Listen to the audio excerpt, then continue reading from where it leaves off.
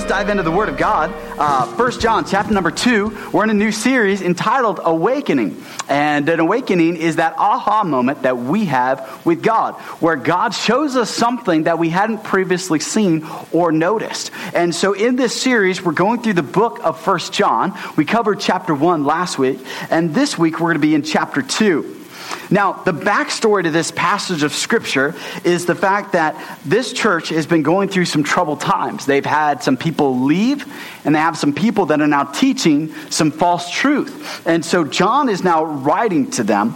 And so that's what this series is kind of based around. John is writing to them that they would kind of get back to some core things about the church, about the work of God and what God wants to do. And so we believe that God wants to do some great things through our church, but sometimes we fall asleep to those greater things that God has. And we want God to awaken us to the things that He has for us, because God wants to do great things in us, and He wants to do great things through us. God has great plans for our church and great plans for you.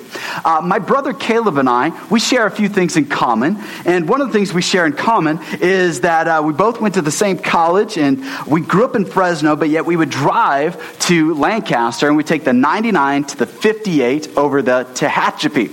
Some of you are thinking, yeah, I know the 58. I know the way that Tehachapi. Some of you, anybody, you know the 58? Yeah, most people know it because that's the way they take to go to Vegas, sinners. And that's how they know it. But that I know it because I would go to Bible college, spiritual stuff, not Vegas, heathens. And what kind of church is it? No, I'm just kidding. And, so I'd go, and my brother buys a brand new Toyota Camry. And he's all proud of this car. He owns it 2 weeks. 2 weeks. All right. Beautiful Toyota Camry. But he worked a night job. He buys his car. On the way back, he decided one night after his job to drive home, right after he worked a full shift. So on his way home, of course, what happens? He falls asleep at the wheel, and he wakes up the next morning in his beautiful Toyota Camry. And he wakes up to the sound of the highway patrolman tapping on the side door of his Toyota Camry. But he noticed something unusual. This highway patrolman is upside down. He's like, what in the world? What is wrong with this guy? And then he realizes something. The highway patrolman's not upside down. I'm upside down. And he had slumped over, fallen asleep, and he's hanging upside down in his Toyota Camry. And how we found out about this whole story is he climbs out of the car, and he was okay. The car obviously was not okay.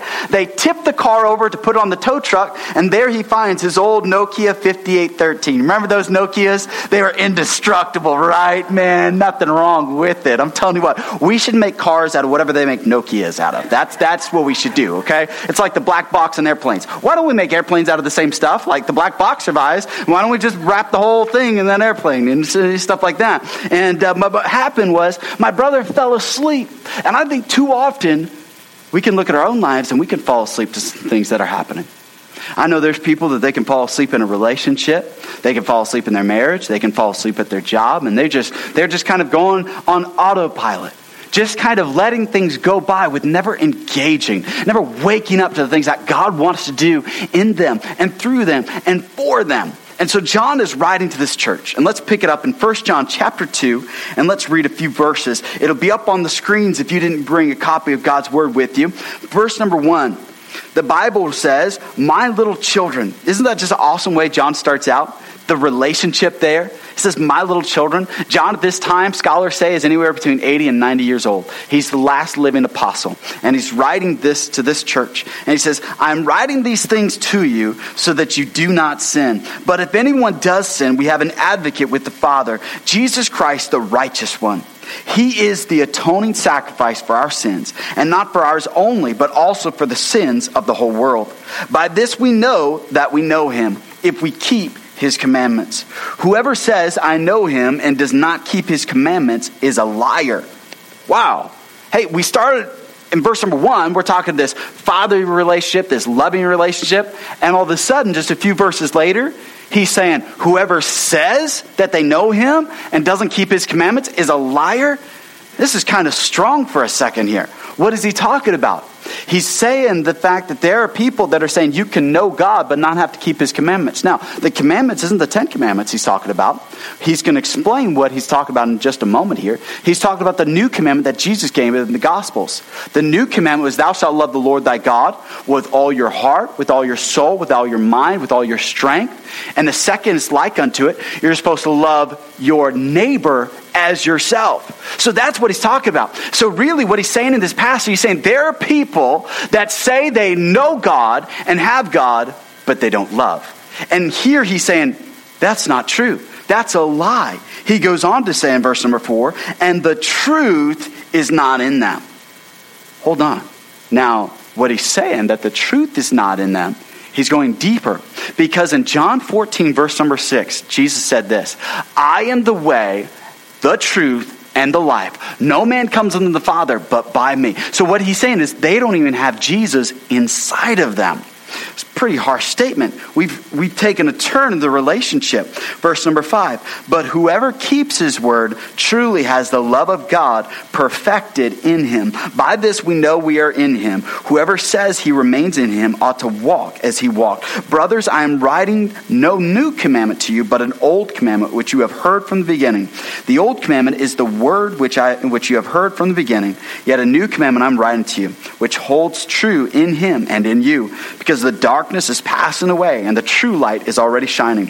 Whoever says he is in the light but hates his brother is in darkness even until now. Whoever loves his brother lives in the light, and in him there is no cause for stumbling. But whosoever hates his brother is in darkness and walks in darkness and does not know where he is going, because the darkness has blinded him. I want to back up to verse number 4, and he's saying, whoever says. Last week, we said there are people in life that say one thing and do another. And we said people that say one thing and do another, that's called hypocrisy. This week, he's saying that there are people that are saying things that aren't true. You've ever had somebody say something to you that wasn't true? Come on, we all have, right? Now, it's interesting. Today we kind of live in an interesting phenomenon. There's a little term that I'm starting to hear ever since our last political election. The little term is this: fake news. How many ever heard the little term fake news? Oh, a few of you have actually heard this. Actually, all of us have heard this, right? It just kind of seems like everything today is fake news. That's fake news. It used to be that you would go through the grocery store and they had that little weird magazine, bat baby born, or, kitten born with 10 heads. That was what was fake news. Now, apparently, CNN, MSNBC, Fox, they're all fake news. It's all fake news. Hurricane Irma and all that. It's all fake. Fake news everywhere. Fake news. But what John is actually writing about is actually fake news. He's saying, hey guys, you can't say you have Jesus but don't have love. They're liars. That's fake news. You can't say that you have Jesus but then live without love. The two do not go together. And as I was researching fake news, it's interesting because I was trying to find the truth about fake news. And it's really hard to find a website about true fake news. And I thought, is this a new phenomenon or is it an old phenomenon? And I began to find articles about fake news and that it's been around as long as the 1800s, where you would have newspapers writing about fake news. And I believe that in the church, it's nothing new as well. Because last week we were talking about there are things we say and we don't follow up on. This time there are things that people say to us that aren't true. So we need to crash bad conversation. You say, what do you mean? Today there's a verbal assault that affects our attitude. There's a war of words that's happening. There's this assault of this chatter. There's these words that are flying at us. There are things that are coming at us. There are things that are spoken. And there's things we interpret. There's these things we think about. There's these things that we hear. And so this morning, we need to be on guard and we need to deal with these things because there's a war going on inside of us, and it's the war of words. And there's always someone out there taking the truth and twisting it. And so in this passage, John is writing to a church. We don't know which church, but this church has had a church split. Some people have left, and now they're teaching false truths that you can claim to have Jesus, but you don't have to love anybody. Matter of fact, they take it a step farther. They say they can claim to be a Christian, but yet hate their brother. And he's saying those two don't go together. You can't claim the name of Jesus, but yet hate somebody else. So when a white supremacist gets up and says, I hate somebody who's of a different color, they cannot claim that, guess what, I came to that conclusion biblically. No, that does not fly in the face of God. God hates that. God hates bigotry. God hates the fact that somebody would rise up and say, I'm better than somebody else. No. You can't get up and say, I have Jesus inside of me, and hate somebody else. But yet this group of people was teaching that you could. So how do we combat this? How do we deal with this? Or I could say it like this: how do we quiet the riot that's in our heads? You see what I mean? Because here's what happens. There are voices that constantly go through your mind like they go through my mind. And they say things like this: no one will ever know. You can get away with it. This one won't hurt you. You deserve it. Words that just come through our minds. Or there's this: you're so dumb. I can't believe you did that. I can't believe you said that. Oh, I bet you feel like a jerk right now and you deserve it. These words just start flying through our minds. The other day I was at Costco and I was with my wife Jane, and we saw somebody from the church and they were working there, and I'm trying to be more loving, more sociable, and I'm a stiff kind of guy, I guess, just very driven. And so I was like, hey, I got to work on this. I got to be more loving. And so I went in to give the guy the hug, right? And he was facing me, but just as I go in for the hug, he does a quick turn. And all of a sudden, I'm hugging his back. And I'm like, oh, what is this? But there's no saving it at that point. I'm doing the back hug, and he's like, excuse me? Like, what is this new? And I'm like, what do you do? There's no recovering. And then there's my wife. And if you've ever seen our Facebook Live recap, she's just shaking, the cart, the basket shaking. She can't contain it. She was like, I bet you feel dumb. Shut up. It was just, there's no recovering from that. And in my mind, I'm like, I never want to see that person again. I'm so embarrassed, right? And so our mind, all of a sudden, it'll start to play jokes on us. And instead of saying, wait a minute, this doesn't define me, and we let these things define us. We let these words fly at us. So John, he's going to write and he's going to deal with it. And so in verse number 4, you say, well, how do I deal with these things that come at me? How do I deal with this chatter, these things that come at me that's just not true? I want you to do what John does. But here's something you need to understand about John. John is anywhere from 80 to 90 years old. He's the last living apostle. And this church wants to learn about Jesus. Now, when it comes to John and Jesus, they had a very strong relationship, very close bond. Jesus didn't pick we can't pick our family, but we can pick our friends. And Jesus picks John to be his friend.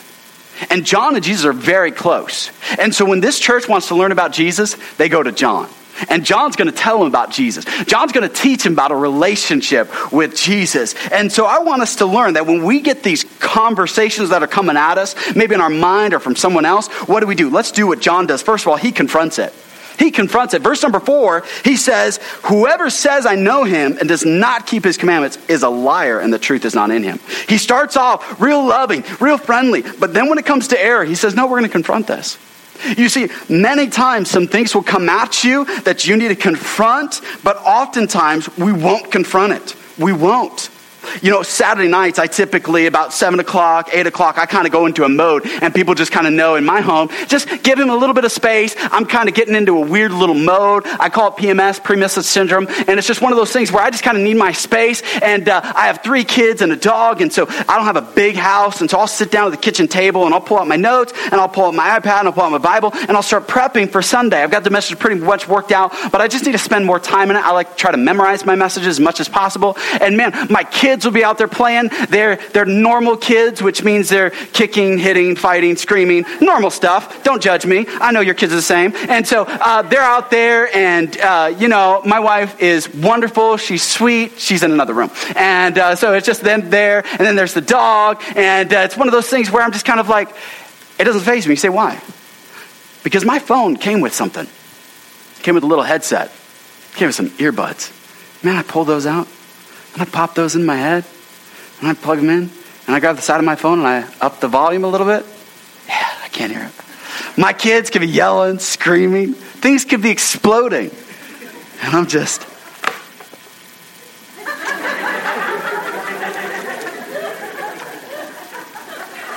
That's just what I'm doing. Why? Because I'm in the zone.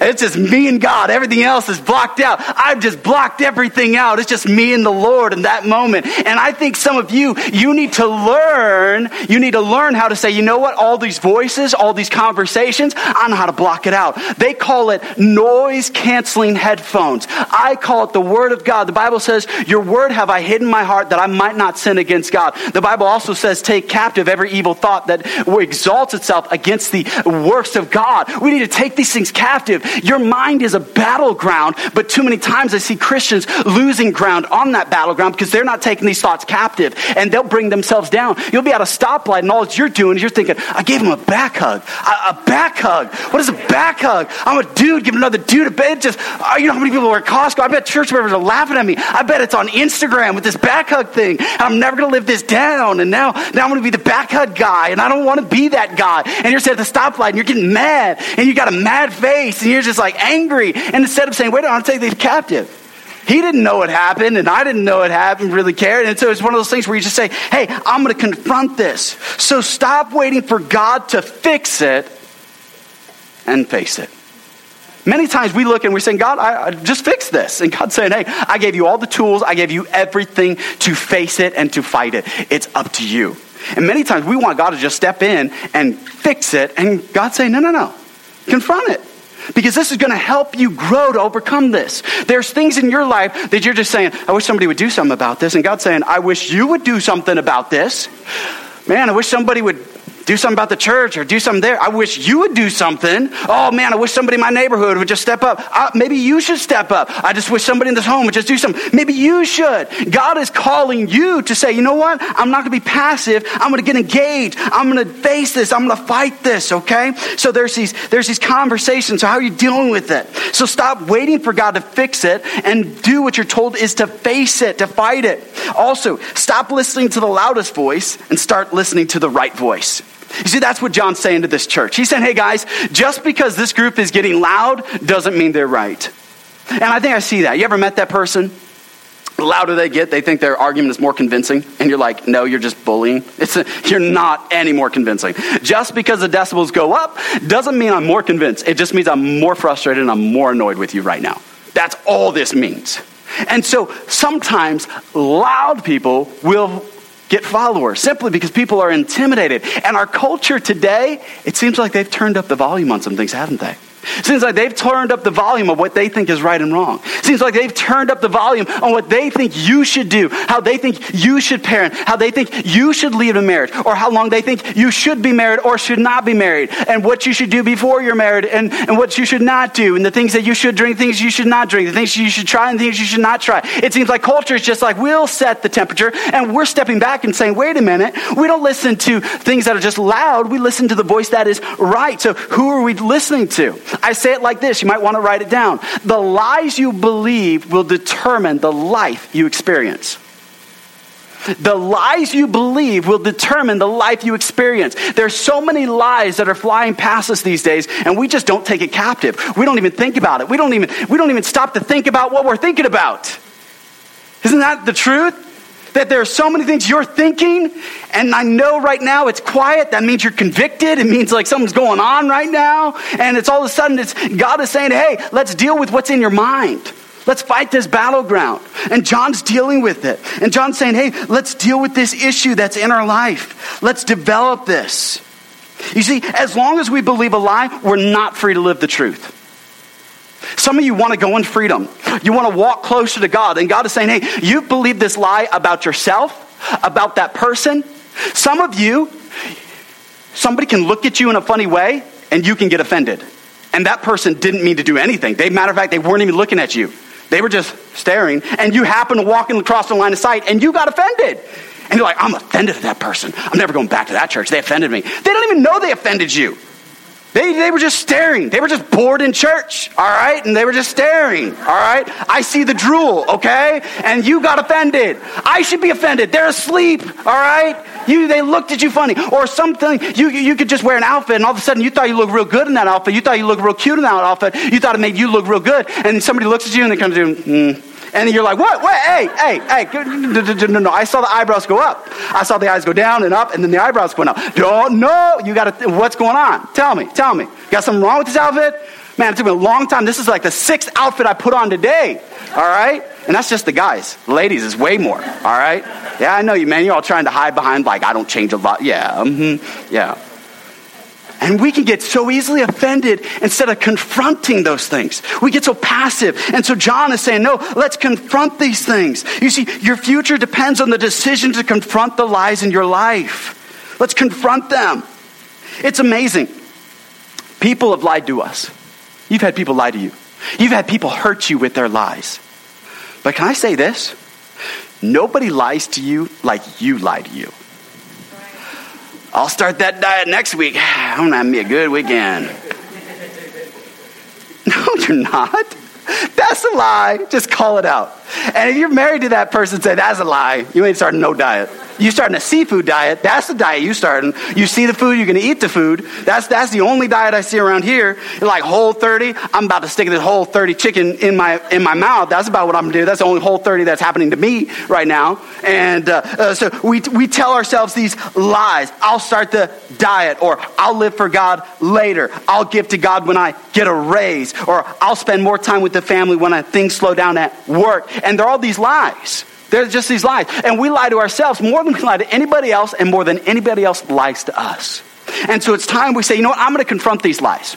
I'm going to confront it. We're doing a Financial Peace University class, and that class is all about confronting the lies we tell ourselves.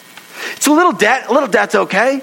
Oh, it's a little bit of interest. My wife, she finally got her payback. I talked to everybody in the class. I was like, hey, my wife taught the class. How did it go? They were like, oh, we know about you. What? Hold on. What'd she say? And there's going to be a come to Jesus moment in my house. I'm telling you what, this afternoon, you think there's a hot sermon now. It's going on later. We're going to get a little altar call and everything. We're going to go old school. No, just kidding. But it's one of those things where we just don't want to confront. We don't want to deal with these things. We don't want to look that we have a spending problem, or we have a spiritual problem, or we have these issues in our lives. We don't want to confront them. And it's time that we say, you know what? John confronted them. But let's continue on. But then John comes to verses 5 and 6. But whoever keeps his word truly has the love of God perfected in him. By this we know we are in him. Whoever says he remains in him ought to walk as he walked. Then John confronts, but then he confirms. He gets back into this fatherly mode. He gets back into this kind mode. See, there are some things where we need to confront, but there's also things we need to confirm in our life. Some of you have a very hard time about being accepted and taking a compliment and being appreciated. It just, when somebody says, hey, you did a good job at work, you're like, well, I could have done this, could have done that, and stop that. How about you take the compliment? Instead of tearing yourself down and you're thinking it's a false humility, no. It's revealing that there's actually a deeper insecurity in your life is what it's revealing. Instead say, wow, man, I really appreciate the compliment. That really helps. It's the hardest thing after a Sunday morning that I teach a message or I preach a message. Sometimes my wife will come and she'll be like, hey, that was really good. And I'll say, well, yeah, but this didn't work and that didn't happen. She's like, just stop. Why? Just take the compliment. You know what happens? We don't confirm. We're constantly looking for this validation. And when somebody does, we don't know what to do with it. We're looking for this validation, or we're looking to be approved. And instead of understanding that when somebody does, John is like confirming. He's saying, hey, when God's work, when God's voice is there, God's voice here is a voice of acceptance. And God's acceptance doesn't need you to do any activity. God just says, hey, I accept you. Which means I don't have to keep performing. I don't have to keep doing something to earn it. He says, whoever keeps his word truly has the love of God perfected in him. It's perfected. He's saying, hey, he confirmed these things. You know, there's a TV show that popularized the blind auditions. It's called The Voice. You know, a singer gets up there, you don't know who it is, you don't know what they look like, and all of a sudden they turn around. You know, we think that's a new idea, a new concept, but the blind audition's been around for ages. You know why? Because in the music world, it was very chauvinistic. And so what they would have to do was they'd have to have a female come in, because these men would say, nobody can play the tuba like a man can play the tuba. These are the kind of discussions these guys would have. Say, men know how to play a tuba, or the trombone, or the French horn, or the violin, or any instrument. That's about the extent of my knowledge of the instruments that are in those bands. And so, band, it's not even a band, it's an orchestra. Whatever. Stop it. Back up. Back hug. And so it's just... you're throwing me off. And so what they would do is they would have these blind auditions for the females. Because these guys that led these orchestras, as soon as they found out it was female, they were like, they can't play. So what they would do is they would have a curtain, wouldn't get the person's name, they would just ask the person to play. The person wouldn't say anything, they'd just begin to play. And then they would say, before they pull back the curtain, they would tell that person if they got the job. And that's the only way for women. Even today in an orchestra, they say the average orchestra is only about 30% women. 30%, even today. It's still a very chauvinistic society. And I think sometimes we feel like we've got to play for God and we've got to get his acceptance. But we can cancel the audition. God says, I accept you. God confirms us. He doesn't need us to do anything. When he says keep his commands here, what he is saying, he's saying, hey, just love God and love others. That's the command. It's not just to keep the Sabbath and don't steal and don't kill. No, he's saying just love God and love other people. So when he confirms these things. So what is helping you? You see, activity doesn't bring God's acceptance. We need to understand that these thoughts that come through and we're thinking, well, I need to get God's acceptance. God is saying, no, I already accept you. Thirdly, but then in verse 9 through 11, I want you to see this. John brings up a concern. He says, I'm concerned about something. He's saying there are some people that they say that it's okay to name the name of Christ, but hate somebody. He said, that's so wrong because they don't understand the love of God. They don't understand that God has poured out his love into their hearts. They don't understand that God loves them so deeply and so thoroughly and so much. And maybe you're sitting here this morning, you're saying, I'm having a hard time loving my spouse. I'm having a hard time loving my children. I'm having a hard time loving that coworker or that neighbor. And you say, it's just not my nature to be loving. And I would say, you're right. It's not our nature to be loving. I have 3 children. And people come up to me and they'll say, oh, children give back way more than they take. Liars. No. They take way more. They take from 6 in the morning to 10 o'clock at night. They be taking everything. Everything they can take, and they keep taking. They just take. That's what they do. We are takers by nature. We just take. I got a 7-month-old, and he is cute, but he just does this with his hands. Anything he can grab, he's just trying to take. That's all he's trying to do. Just take. Just take. And I got a wife, just take. I'm just kidding. That's just my little dig. And I'm on the couch tonight. So, but we understand that when it comes to love, John says, I'm concerned because you don't understand the power of how love works. He says love is perfected. What does that mean? Love first flows down to us because later in John chapter 4, he calls us beloved. John was the beloved disciple. And then John uses the same term that God used for him. John uses it for us, that we are loved. Some of you say, I have a hard time loving because you can't give what you don't have. You can't give what you don't have. We just brought John on staff. I couldn't go into the parking lot and be like, oh, it's the nicest car. Excellent. Hey, John, that Beamer, that's yours, man. He'd be like, sweet. But it's not mine to give. I can't give what I don't have. And anybody for a while can be loving, but some of you feel like the marriage has ran out of love. I just don't have love for my neighbor. The relationship with God, I just ran out. For a couple years, my family had the idea to live in Madera, California, which is just outside of Fresno. And they didn't live right in Madera off the 99. They decided to live in Madera Ranches, which is off the 41, which isn't real neighborhoods, not real city. It's like you'd buy property and you build your house, and they didn't really have real sewage and plumbing. So what they would do is you'd have to build a well and have a septic tank. And so my parents, they had somebody build a well, and they brought the crew, and they dug a well. They went 50 feet down, and they thought they dug into an aquifer, which is an underground river. Instead, they didn't hit an aquifer. They hit like an underground pocket of water. So because they only hit a pocket of water, guess what happened? We ran out of water. It was like Mad Max Beyond Thunderdome. There ain't no water, all right? And it got violent, too, because there were 7 of us, all right? 7 kids, no water, Madera, California, in the summer. Yeah, no, it's like purgatory, okay? Like, you know why I'm so passionate about evangelism? Because I grew up in Madera, California without water, all right? I kind of know a little taste of how hot things can get, all right? So that's why we need to get people saved, all right? And so I kid you not, my dad's solution to the problem was, let's go buy a 50-gallon tank. And this 50-gallon tank would fit in the back of our Ford 350 van. Now, they don't make these vans like they did then because we had 7 kids and my 2 parents, which is 9. So we had to go in RV, get the pilot seat, bolted it out, and we drilled it into the back of this van. I know, you're thinking of making this up. I'm not. I have family to verify this. And then we'd stick this 50-gallon tank in the back of this van, and we would go to church in Fresno, and then you'd see us after church with a hose. Shh. Heads up. Shh. God bless. What are you guys doing? Getting our water for the week? Like, what are you guys? Little house of prayer. Hey, Paul, we ran out of water. No water in the well. What in the world, right? And it gets worse because we only had 50 gallons for the week. We had to make do, right? So it was this 50-gallon container. My dad got it really cheap. You know why? They used to transport orange juice in it. So the water tasted like a little essence of orange. Like, you're thinking that's cool. No, it's not at all. And it was like a grimy orange, so you're like, drinking this water is horrible. And so what we would have to do is we'd take these cups, and I would have to like steal water. Some of you stole cookies, you stole money from your parents. I stole water. For real. For real. I would take a cup of water and I would hide it so I had something to drink. Everybody else, it's like the movie The Three Amigos. We're in the desert and the one Chevy Chase character, he's got all this water, just gargling, spinning in the dirt. Yeah, that was me. That was me. I had water. Everybody else, yeah, you took the money. I got the water. What are you going to do now? It's like Joseph or Jacob, trading for his brother's birthright. Yeah, I'll give you 2 teaspoons of water. Here's what happened. Our neighbor behind us, though, he knew that we went 50 feet down. He sunk his well 100 feet down. He hit the aquifer. You know what he did once he hit the aquifer? He built a pool in our backyard. I'm like drinking sand,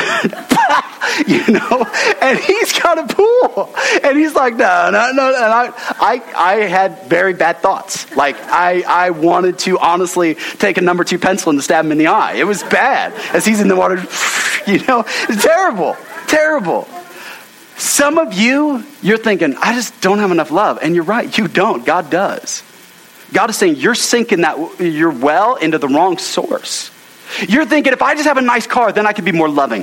If I just make more money, then I'll be more loving. And God is saying, unless you sink your well into me, who is the source of love, the Bible in 1 Corinthians says 13, it says, faith, hope, and love, but the greatest of these is love. Love is the greatest. This is what the church is supposed to have. This is what the church says we have. And there's so many churches, they'll put, we're a loving place. We just love everybody. And then you go there and you walk out and you say, fake news. They're not. I've been to those churches. You've been a part of those churches. They talk about love. They say, we care about you. We love our community. And then you ask what they actually do for anybody, and you step back and you're like, it's fake news. They're walking in darkness. They're blind to the fact that they actually don't love anybody. And I think sometimes we think we can just come to church and we think that's enough. We think we could just give a few bucks in the offering plate and that's enough. We need to do so much more. God has called us to love. God has called us to go and to give. And I feel like too often the church has sunken in our ability to love. And then I love on Sunday mornings from 10:30 to 11:30. But God has called us to love 7 days a week, 24 hours a day. God has called you to love the lost. God has called you to love the hurting. God has called you to love your spouse. God has called you to love your friends and your family. God wants us to love. He wants the church to be known by love. In 1 Corinthians, he says, hey, if you don't have love, it doesn't matter. If you can cast a mountain into the ocean, he says, you don't have love, you're nothing. We're nothing without love. We can't be a church that says we care about the community and never do anything for the community. And some of you clap, and I appreciate the clap. Praise God for that. But when are you going to serve? When are you going to show up on a Saturday? 35 people showed up yesterday to serve and to work. You say, oh, hey, you're getting to me now, getting kind of close to home. Yeah, I'm tired of it. I'm tired of you getting up there saying, yeah, I love God. But guess what? You don't, because we never see it, ever. You just show up and you think, this is good church, love me some church, but I ain't going to serve Jack. Excuse me, God says you're a liar.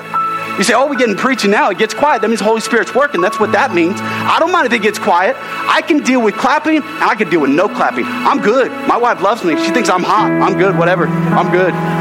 I got my validation. I'm set. But God in his church is tired of it. He's tired of his church getting up and saying, we had a great day at church. Now I'm going to go eat some food. And then treat the waiter like crap. Treat your wife like garbage. Treat your kids terrible. Treat your boss like they're a jerk. Treat your neighbors like they're an inconvenience. Aren't you tired of the fake news? Aren't you tired of the fact that you say that you love God, but you look at your life and you're like, man, if I was in a court of law and they had to convict me that I love God, where would the evidence be? Where would it be? You see, hey, it's not a problem with the source. Can we all agree the problem is not the source? Let me close with this. Let's all stand. We put our money in the bank. We put our children in school. We put our cars in the garage. there's containers for everything, right? Where does God put love? You ever thought about that? Where does love go? You take your finger and you point it right here.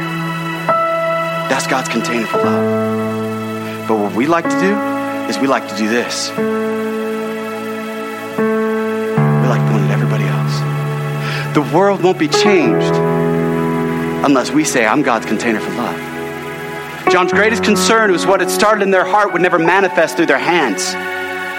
Are we just the church that it manifests through, it never gets beyond our hands? It's just in our heart? I love God, and we could sing about it. We can praise God, but when are we going to actually say, you know what? I'm going to show the world that I love him. This world needs a living, breathing example. Love does. Love is a verb. Love changes things. Love would stop riot. Love would start a revolution. Love would awaken things in our life. You see a land that has a lot of love, that has a lot of laws, you know why that is? Because love stopped. If people started loving, you would see crime go down. If people started loving God, you would see marriages change. If people started loving each other, you would see churches revolutionize. You would see so many things change, and it starts with love. But love seems passé. Love seems too weak. Love seems like a feminist thing. Love seems like a weak thing. But we need to come back to the truth that God says we are to love like he loved, to walk as he walked, to live as he did. And if we don't, we're in darkness. I don't want that for any of you. I don't want it for me.